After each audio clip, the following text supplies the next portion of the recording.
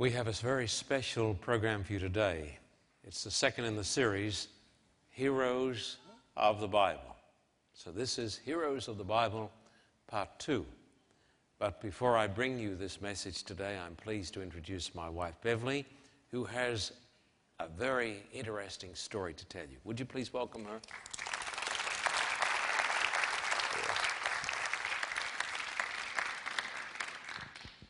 Like any good mother, Karen, when she found out that she was to have her second child, tried to prepare her 3-year-old son Michael to meet his new sibling. A few weeks later, they were told that it would be a baby girl. And young Michael was so thrilled that he was going to have a baby sister that he decided that he would sing to her every day while she was still in his mummy's tummy until she was born. And Karen was happy about this because doctors tell us today that if we sing or even just speak to the unborn, it can create a very loving, strong, loving bond. Karen and her husband are active members of the Panther Creek United Methodist Church in Morristown, Tennessee. Her pregnancy progressed normally, and at the end of 9 months, as always happens, there's no turning back, is there, ladies? The labour pains came. First, every 5 minutes, then every 3, then every 1. But unfortunately, some serious complications arose, and they thought that they'd have to do a cesarean. But after a few more minutes, the baby was delivered, but with serious health problems. And that night, with the siren howling, the ambulance rushed the infant to the neonatal intensive care unit at St. Mary's Hospital, Knoxville, in Tennessee. The days inched by, but the doctors kept saying, there's not much hope. But these people were praying people, and they prayed, as did their whole church family. But young Michael, he couldn't understand why he couldn't see his young baby sister. Mummy, Mummy, every day he would say, I want to see my sister, I want to sing to her. And at the end of the second week, when the doctor said there's not much time left, Karen decided that Michael was going to see and sing to his sister. On arriving at the hospital, she dressed him in an oversized scrub suit. And as they walked down the hall, they said he looked like a walking laundry basket because the suit was so big and he was so small. And as they got to the door of the unit, they bumped into the head nurse, who yelled at them, "Get that kid out of here. You know children aren't allowed in this unit." The mother and Karen rose up and she stood to her full height and she glared at the head nurse and said, I don't care what this hospital says, Michael is not leaving until he sings to his sister. And she grabbed Michael and rushed past the nurse and into the unit. Michael stood there for a while, gazing down at the tiny infant, battling for her life. And then he started to sing. You are my sunshine, my only sunshine.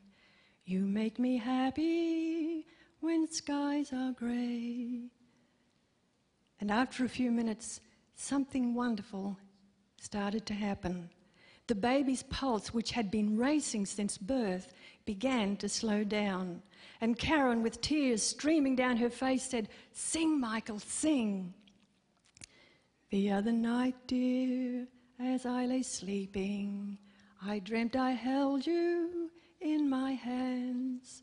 By this time, the bossy head nurse was also standing there, and she sensed that something wonderful was happening. And she noticed that the baby's ragged, strained breathing became as smooth as a kitten's purr. That's what they wrote the next day in the paper. And now she too had tears in her eyes, and she encouraged Michael, Sing, Michael, sing. You are my sunshine, my only sunshine. Please don't take my sunshine away. And the next day, the very next day, Michael with his parents took his baby sister home. The Ladies' Journal called it the miracle of a brother's song. The hospital staff said, it's a miracle. And I call it the miracle of a father's love, our Heavenly Father's love for a little boy who loved his little sister so very much. And you know, this teaches us never to give up on the people we love, because love, which comes from God, is an incredibly powerful thing. And also it helps us to see that sometimes when we feel we're only one, we can't do much. To the world, we might be only one, but to someone, we might be the world, especially when God's love is in our heart.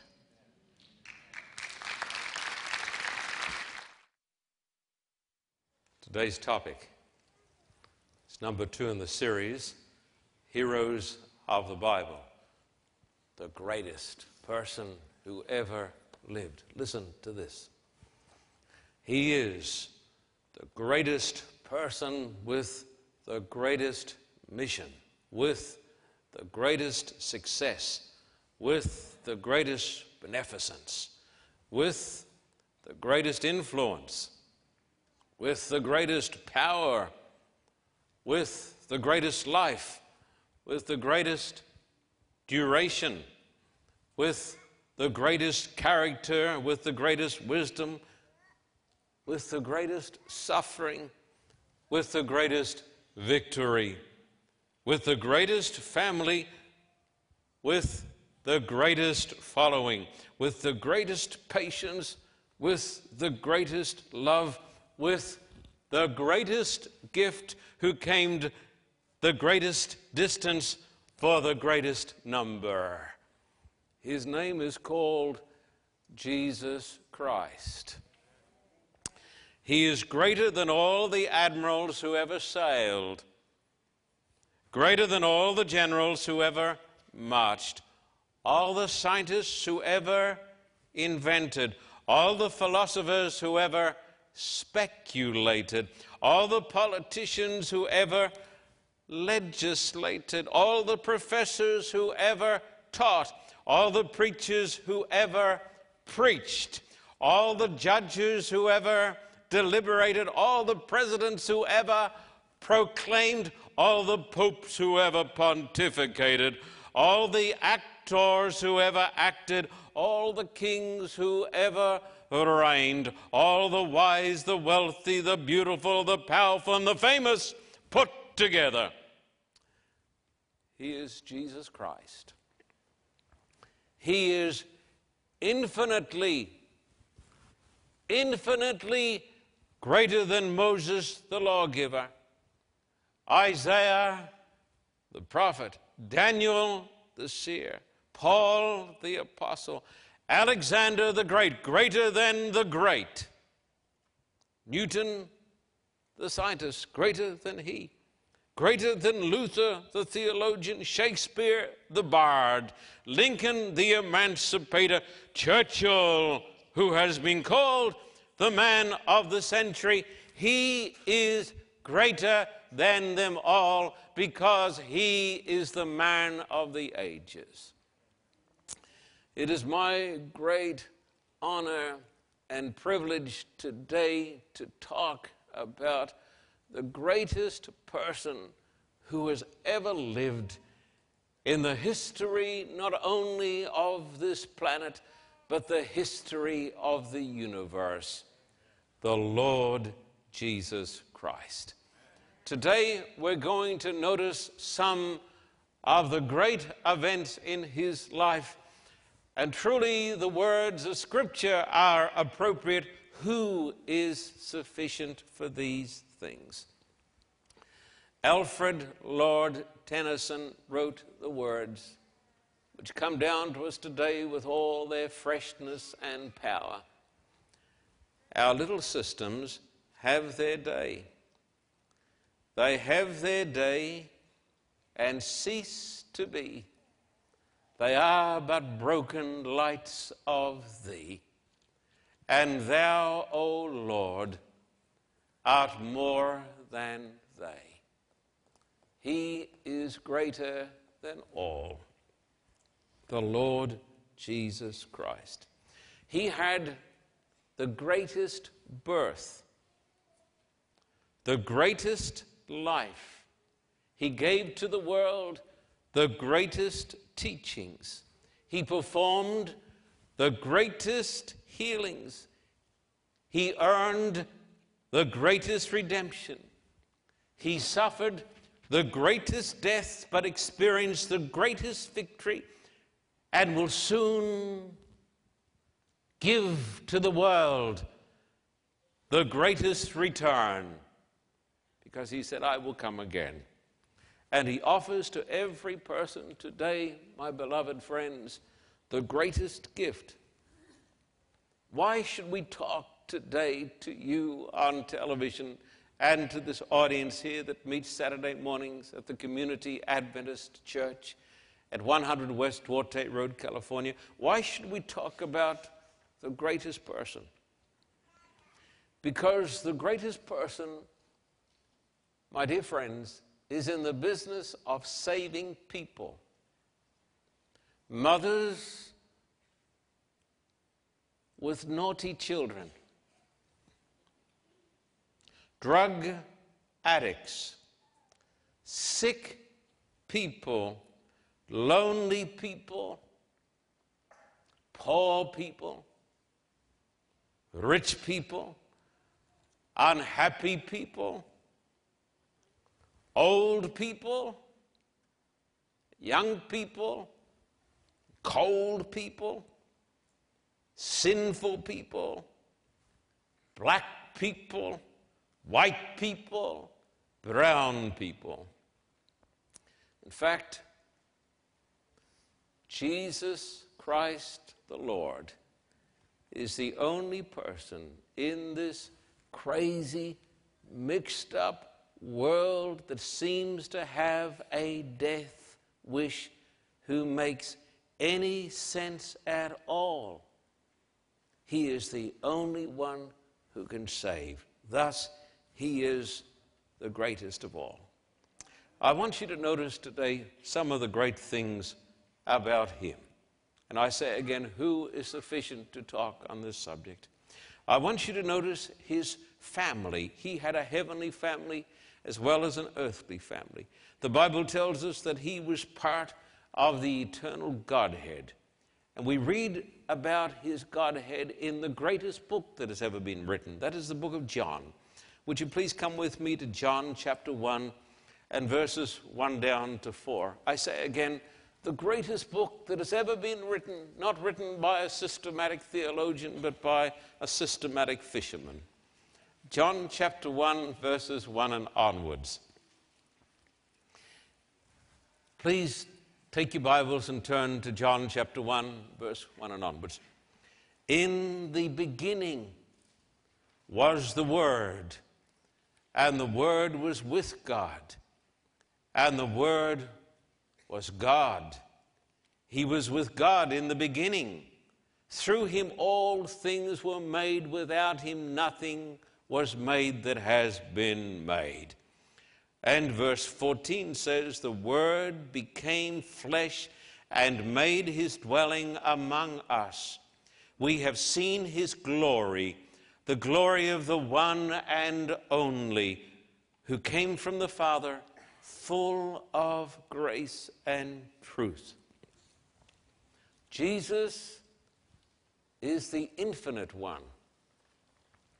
The Bible says, in the beginning, whenever that was, we cannot understand those words fully, but in the beginning was the Word, and the Word was with God. He was with God the Father, and the Bible tells us that he was God, and it means that he partook of the very essence and the very nature of God. The Bible says that nothing that has been made was made without him.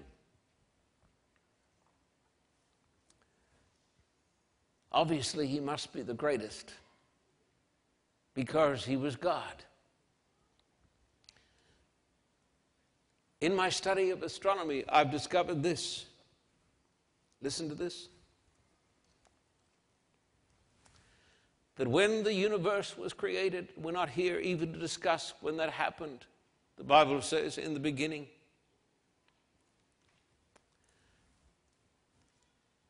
In the very moment when the universe was created, if it had gone faster than 1/1,000,000 of 1/1,000,000th of 1 second, the universe would have collapsed and there would never have been a planet Earth. They've discovered this recently.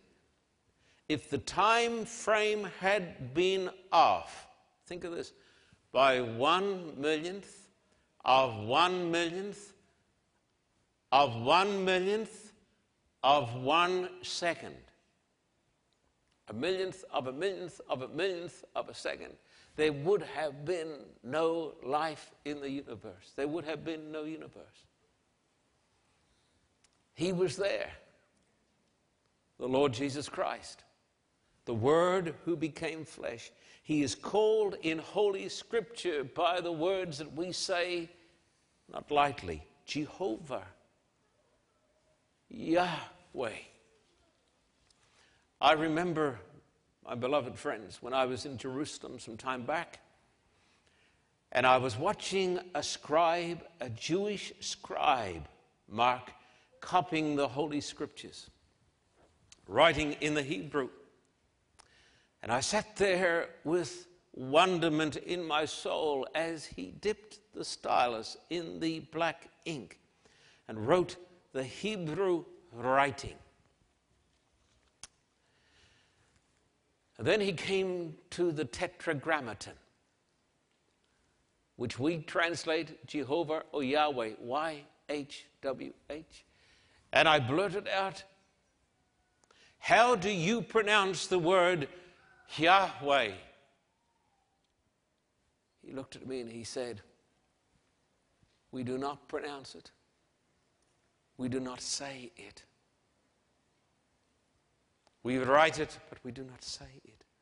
It is the name for the self-existent Almighty One. We do not say it." He in Scripture is called, I say it softly, Yahweh, Jehovah. I am that I am, the first and the last, El Shaddai. Are some momentous names. These names encompass who he is. I read in the book of Isaiah, chapter 41, the words, listen to these words. Jehovah says, "Fear not, for I will help you." He talks to his people, he says, "Fear not, you worm Jacob, for I will help you." The Christ, Jesus Christ, whom we worship today, is the one who says to every struggling person, "Fear not, I will help you." If this God who was talking to us was an impotent God, a weak God, then we might be tempted to say, "But he cannot help me." But to the drug addict, he says, "Fear not, I will help you." To the mother whose children have gone astray, he says, "Fear not, for I will help you." To the person who is dying of cancer, he says, "Fear not, I will help you." How can he help? Because he is infinite. Think about this. Because he is infinite in his capacity, and because there are a finite number of creatures, he can bestow upon every single person in the world and in the universe all of the time and all of the concern and all of the energy as though that person were the only person, because he is infinite. A person says, "You don't know what my problem is. I'm a businessman, and if I follow God's word, I will surely go into bankruptcy. I cannot afford to follow him." He says, "Fear not. I will help you." Because he is the greatest. Think of his earthly family. He had a mother, like every other little boy, whose name was Mary, who was a poor peasant girl. He had a foster father whose name was Joseph. His birth was the greatest birth in the history of the human race, because the Bible says that when he was conceived in the womb, it was not because of Joseph, it was because of the Spirit of God. And thus we believe in the apparently absurd doctrine of the virgin birth. But those of us who believe in the greatness of God do not find this a staggering proposition because of his great power. And so his birth was not like the birth of any other person. It was extraordinary. It was the greatest of all births. And on one occasion he said, remember, nothing is too hard for God. He said that to his disciples. Nothing shall be impossible unto you, because of his family relationships.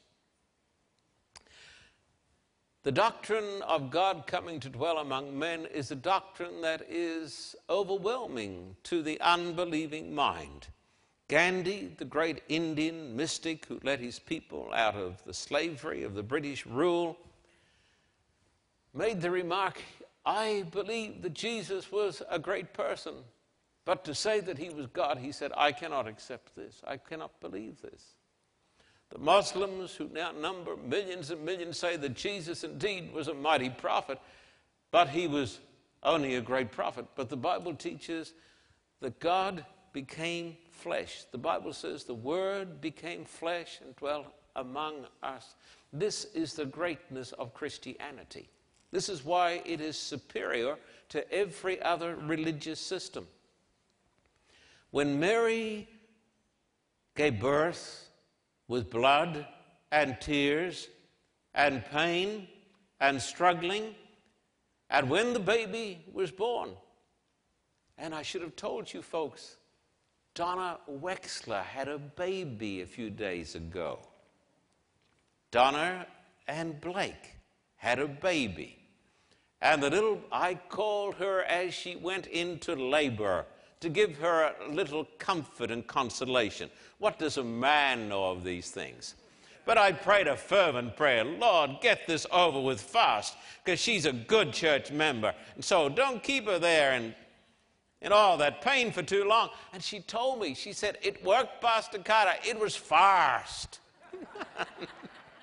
And she had a little baby boy, and his name is Benjamin.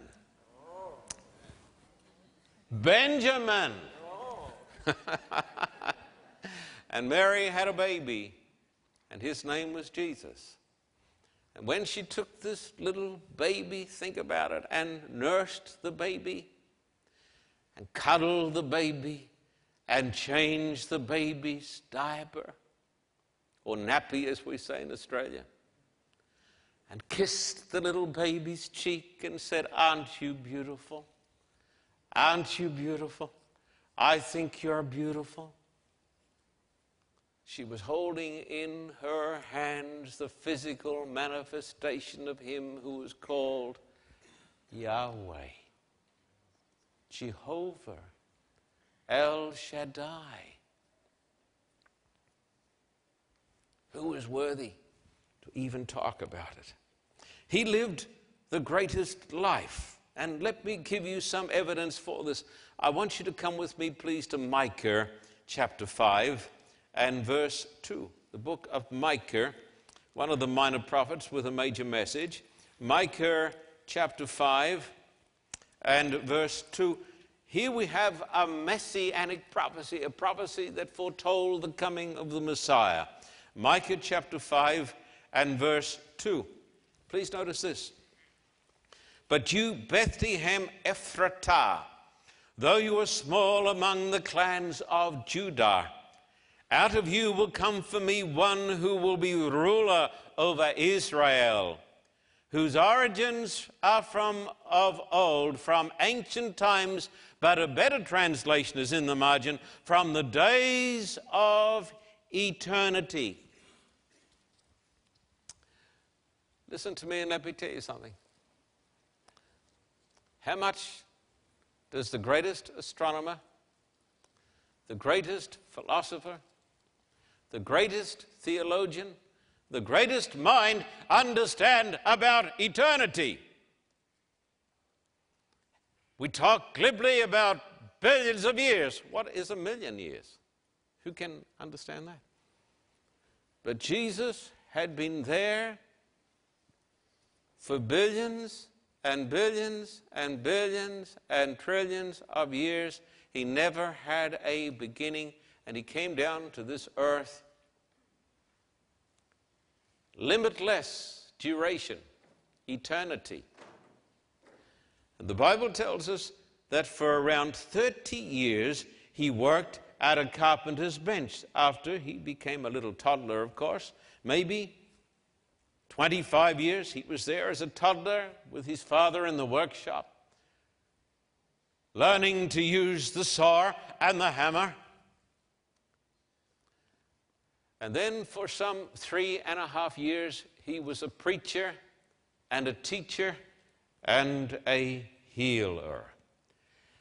For those 3.5 years, when he went around the streets of Palestine and walked the dusty country roads, he made such a change in this world, my friend, that nothing has ever been the same since he came.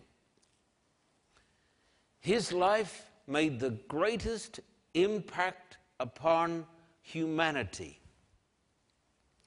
Even though people choose not to believe in him, and even though our beloved friends in Israel say that he was an impostor, they still number the years from his birth. They call it the common era, but they still number the years from his birth. Even the communists in China who say he was nobody, they still number the years from his birth. History split in two when he was born, because he was the greatest person with the greatest mission and the greatest life, who made the greatest impact. He gave to the world the greatest teachings. Teachings that are so powerful and so wonderful that when you read them after thousands of years, you are still inclined to say, this has got power in it. It has a bite in it. It touches me. It speaks to me. It convicts me. His teachings. I want you to notice some of his teachings. Just some. Luke 15, verse 1 and onwards. Luke chapter 15 and verse 1 and onwards, dear friends. Luke chapter 15, verse 1 and onwards, as we look at just a small sample of his teachings. Verse 1 and 2 gives us the context. Now the tax collectors and sinners were all gathered around to hear him. But the Pharisees and the teachers of the law muttered, this man welcomes sinners and eats with them. And then Jesus gave some stories. We shall notice but one. Verse 11. There was a man who had 2 sons. The younger one said to his father, Father, give me my share of the estate. So he divided his property between them. Not long after that, the younger son got together all he had, set out for a distant country, and there squandered his wealth in wild living. After he'd spent everything, there was a severe famine in that whole country, and he began to be in need. So he went and hired himself out to a citizen of that country, who sent him to his fields to feed pigs. He longed to fill his stomach with the pods that the pigs were eating, but no one gave him anything. When he came to his senses, he said, how many of my father's hired men have food to spare, and here I am, starving to death. I will set out and go back to my father and say to him, Father, I've sinned against heaven and against you. I'm no longer worthy to be called your son. Make me like one of your hired men. So he got up and went to his father. But while he was still a long way off, his father saw him and was filled with compassion for him. He ran to his son, threw his arms around him, and kissed him. The son said to him, Father, I've sinned against heaven and against you. I'm no longer worthy to be called your son. But the father said to his servants, Quick! Bring the best robe and put it on him. Put a ring on his finger and sandals on his feet. Bring the fattened calf and kill it. Let's have a feast and celebrate. For this son of mine was dead and is alive again. He was lost and is found. So they began to celebrate. No one has written a story like that. Shakespeare certainly never wrote a story like this. Time magazine has never put out a story like this. Here is a boy, an ungrateful waster, and he represents us, who leaves the father's house and squanders everything he has in wild living. Goes so low, does this Jewish boy, that he ends up feeding pigs. That's the worst thing that could happen to a Jew. Feeding pigs. There's no joy in a Jew feeding pigs, is there, Mark? No joy. And he becomes so hungry, does this Jewish boy, that he longs to eat the pig food. But no one will give it to him because he spent all his money on the harlots and the wine, everything. And then the Bible, Jesus here, not just the Bible, but Jesus talking through the Bible, tells us he came to himself. What profound theology is taught here. This is the time when a person starts to see himself as he really is, and he comes to himself, the point of conviction. Do we know what he's talking about? We know. You know. He says, maybe my father will have me back, and I'll go and I'll say, make me like a hired hand. And he sets out to his father's house with the stench of the pig pen upon him. He smells more like a pig than a boy.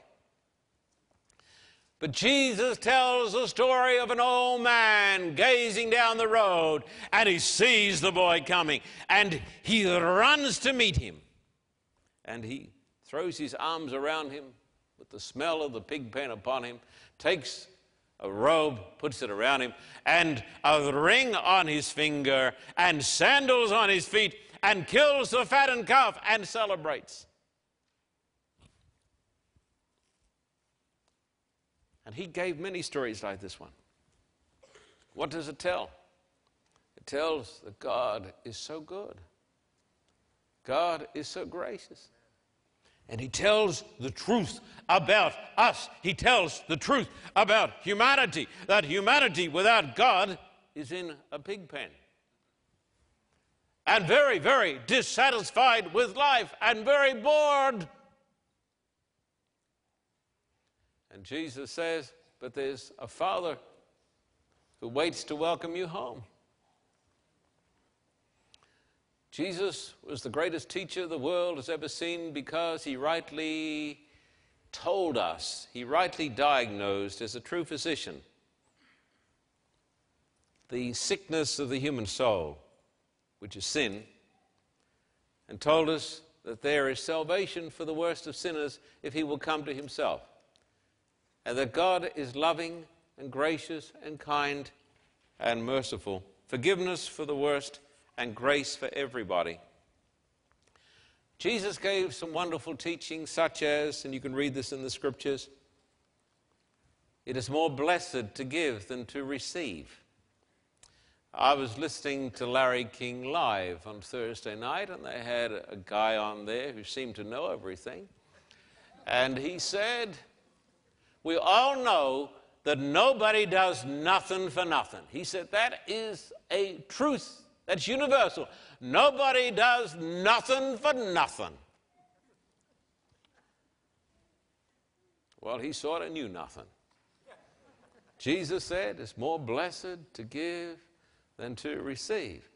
Jesus taught that the happiness that we all long for is not found by looking for it, but it's a byproduct of loving service to others. Lots of people have caught that spirit, and they're the happiest people in the world, like Mother Teresa, one of the happiest people, because she lived to serve people, even the untouchables. He gave teachings such as love your neighbor as yourself, yes. Love your enemies. He would say to the Jews in Palestine and the Jews around the world, love the Arabs. Love Arafat. And he would say to the Arabs, in the name of Allah the Merciful, love the Jews. They're your brothers. Forgive them for what they've done to you. And he would say to the Jews, forgive the Arabs for what they have done to you. Love. And he would say to the person in our church today who has a grudge against a church member or a husband or a wife or a delinquent son, love. The person who has taken you to court, the person who has defrauded you, or the crooked judge, love that person. People say, it's impossible. It is impossible until you know the God who made you. Because a God who can make a billion stars is a God who can generate love for people to love each other. He did the greatest miracles. The touch of his hand was with power. I want you to think of some of the miracles. Just think, you know them off by heart, some of them. Remember the story where Jesus set out, I think it was, to heal a sick girl? Perhaps I should turn to it in the Bible. Would you come over here to Luke chapter 8, and verse 40 and onwards? The greatest of miracles. Luke chapter 8, and I think it's about verse 40. Luke chapter 8, getting close to it now. Now, when Jesus returned, a crowd welcomed him, for they were all expecting him. Then a man named Jairus, the ruler of the synagogue, came and fell at Jesus' feet, pleading with him to come to his house, because his only daughter, a girl of about 12, was dying. As Jesus was on his way, the crowds almost crushed him. And a woman was there who had been subject to bleeding for 12 years, but no one could heal her. She came up behind him and touched the edge of his cloak, and immediately her bleeding stopped. Who touched me? Jesus asked. When all denied it, Peter said, Master, the people are crowding and pressing against you. But Jesus said, someone touched me. I know that power has gone out from me. Then the woman, seeing that she could not go unnoticed, came trembling and fell at his feet. In the presence of all the people, she told why she had touched him and how she had been instantly healed. Then he said to her, Daughter, your faith has healed you. Go in peace. While Jesus was still speaking, someone came from the house of Jairus, the synagogue ruler. Your daughter is dead, he said. Don't bother the teacher anymore. Hearing this, Jesus said to Jairus, don't be afraid, just believe and she will be healed. When he arrived at the house of Jairus, he did not let anyone go in except Peter, James, and John, and the child's father and mother. Meanwhile, all the people were wailing and mourning for her. Stop wailing, Jesus said. She is not dead but asleep. They laughed at him, knowing that she was dead. But he took her by the hand and said, My child, get up. Her spirit returned, and at once she stood up. Then Jesus told them to give her something to eat. Her parents were astonished, but he ordered them not to tell anyone what had happened. Can you visualize this? Can you please visualize this? Here's a woman. She can't stop the bleeding, 12 years. She's gone to heaps of doctors. Jesus goes by, and she reaches out a finger. she touches him, and instantly she's healed. You know why she was healed in an instant? She touched God. She touched Yahweh, Elohim, El Shaddai.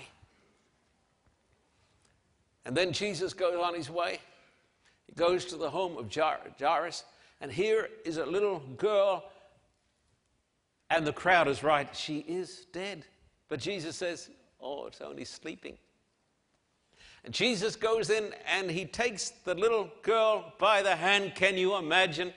He takes the little girl by the hand and very gently he says, little girl, wake up. And the little girl gets up. He says, give her something to eat. She'll be hungry. Everywhere he went, he healed. Every town he went through, the people brought the sick, the lepers, the dying, the cripples. And his hand was with power. The greatest healer, the greatest teacher, who was soon to experience the greatest death. His trial was a mockery. It was held at night. He was accused by crooked religious leaders who have often been on the side of the devil in history. The guards were violent and vindictive, and he suffered beatings and torture.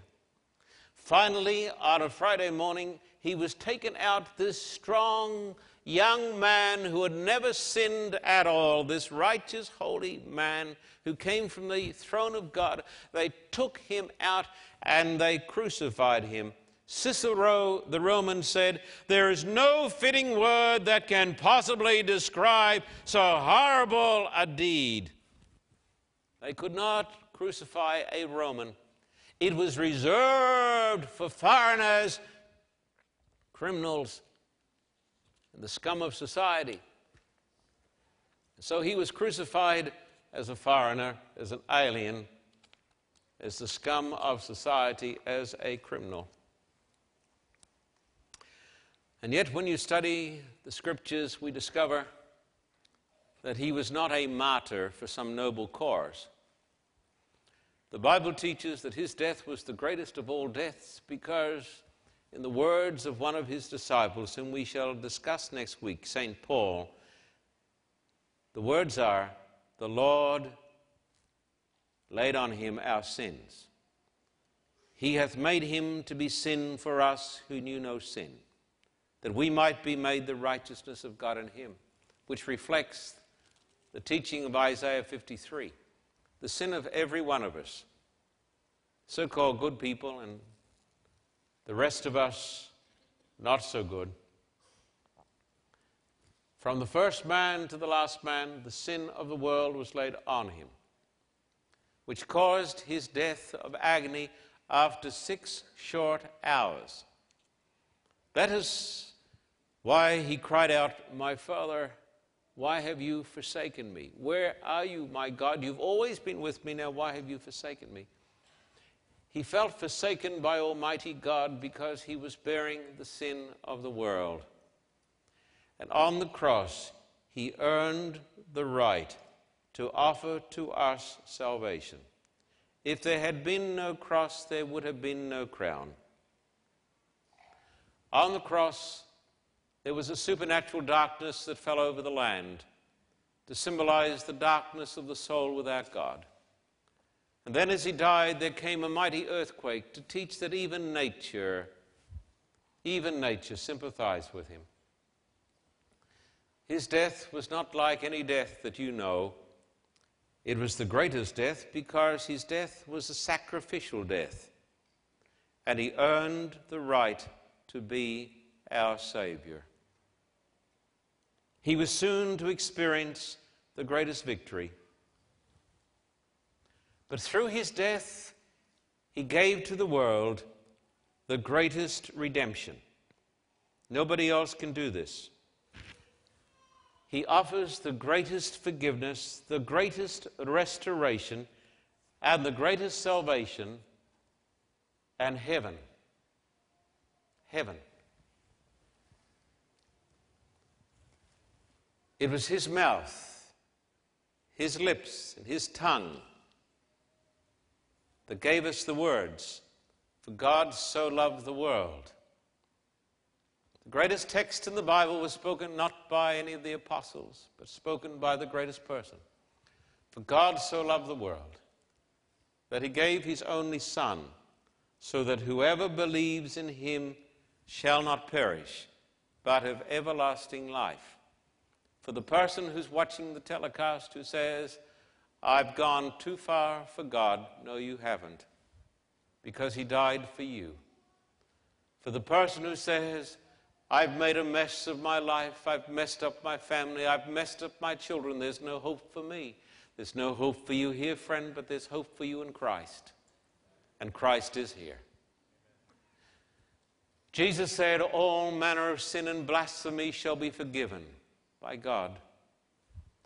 And if there is in any person today the tiniest echo of a prayer, the tiniest echo of a longing, then there is hope for you because of the greatness of his salvation. He said it. The dying thief at the last moments received salvation because he acknowledged Jesus as Lord. He can save living thieves and he can save dying thieves. Within a few days of his death, he was to experience the greatest victory. No man had a victory like this. They put him in a tomb and they sealed it with the Roman seal, and they put a band of Roman soldiers about the tomb. But that could not hold him. And on the third day he walked out of the tomb and cried with a voice that went right across the universe, "I am the resurrection and the life." The greatest victory. So he's alive. Alexander the Great is dead.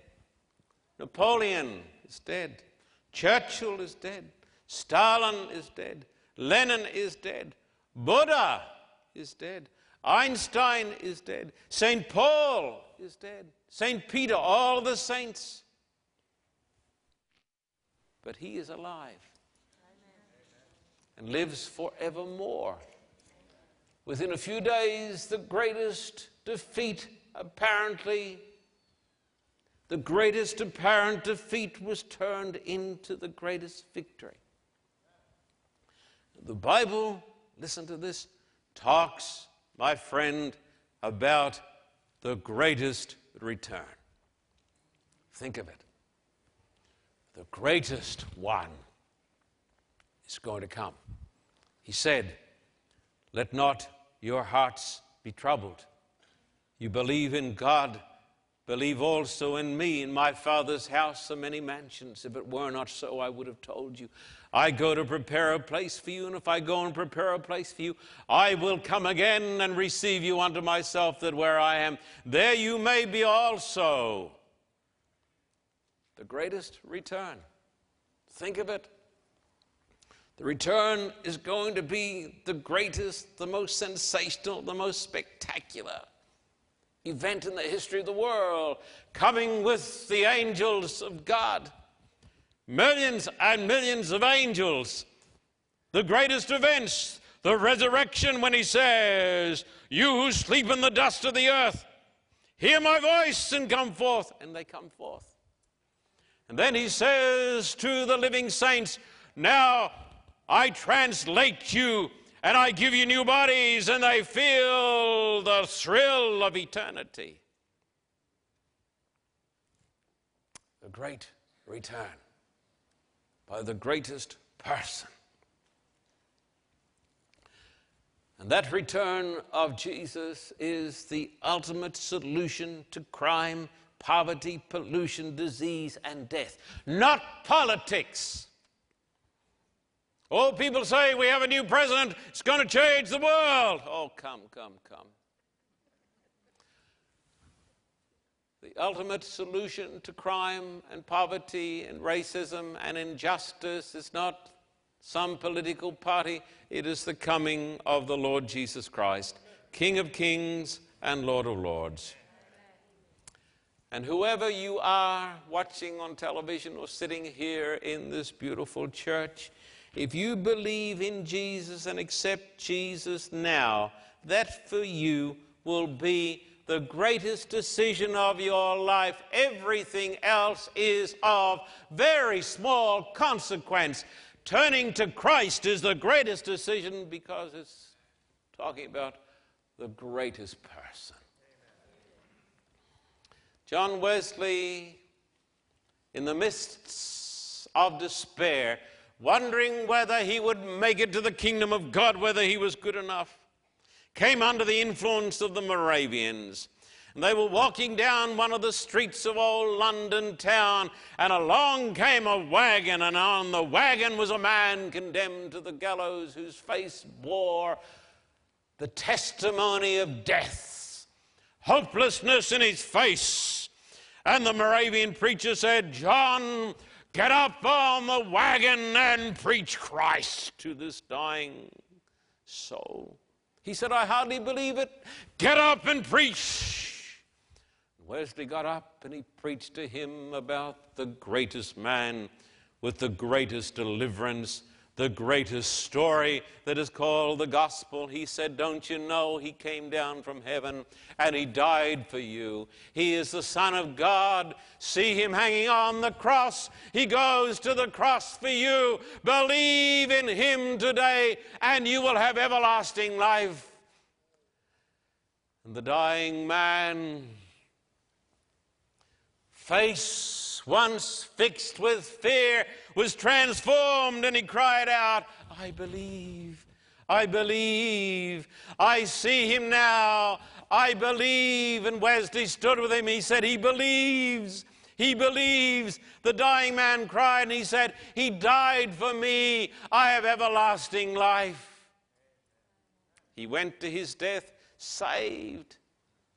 He will be with Jesus in paradise, because the decision that he made was the greatest decision, because it was a decision for the greatest person. And I would ask you today, in the name of him, the Lord Jesus Christ, today to decide for him. Can you kneel with me as we pray?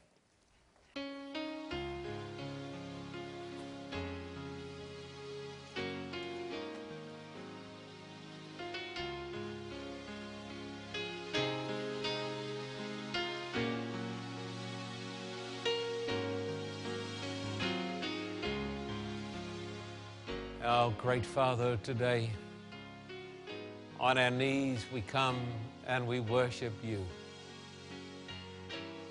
In the words of the hymn, "Oh come, let us adore him," we come today to worship and adore your blessed Son, the great, eternal God from all eternity, who became man, born of the Blessed Virgin, who suffered under Pontius Pilate, who was crucified, and who rose again the third day, who now intercedes for us in heaven at the right hand of God the Father Almighty, from which he shall come to judge the quick and the dead. Our Father, we thank you that there is a great salvation. And today, our Father, we would accept this great salvation. Oh God, turn the world off in our hearts today. Open our eyes that we might see him, whom to know is life everlasting. As we're praying here today in our church, how many will say today, "I want to accept the Lord Jesus Christ as my Savior. I want him in my life today"? Would you raise your hand? I want the Lord Jesus in my heart today. I want to belong to him for time and eternity. Please lower your hands. How many will raise their hands today and say, God, I am a sinner, and I come frankly and freely confessing my sins today and asking for mercy and forgiveness. Can you raise your hand to that today? I am a sinner. Repeat it after me.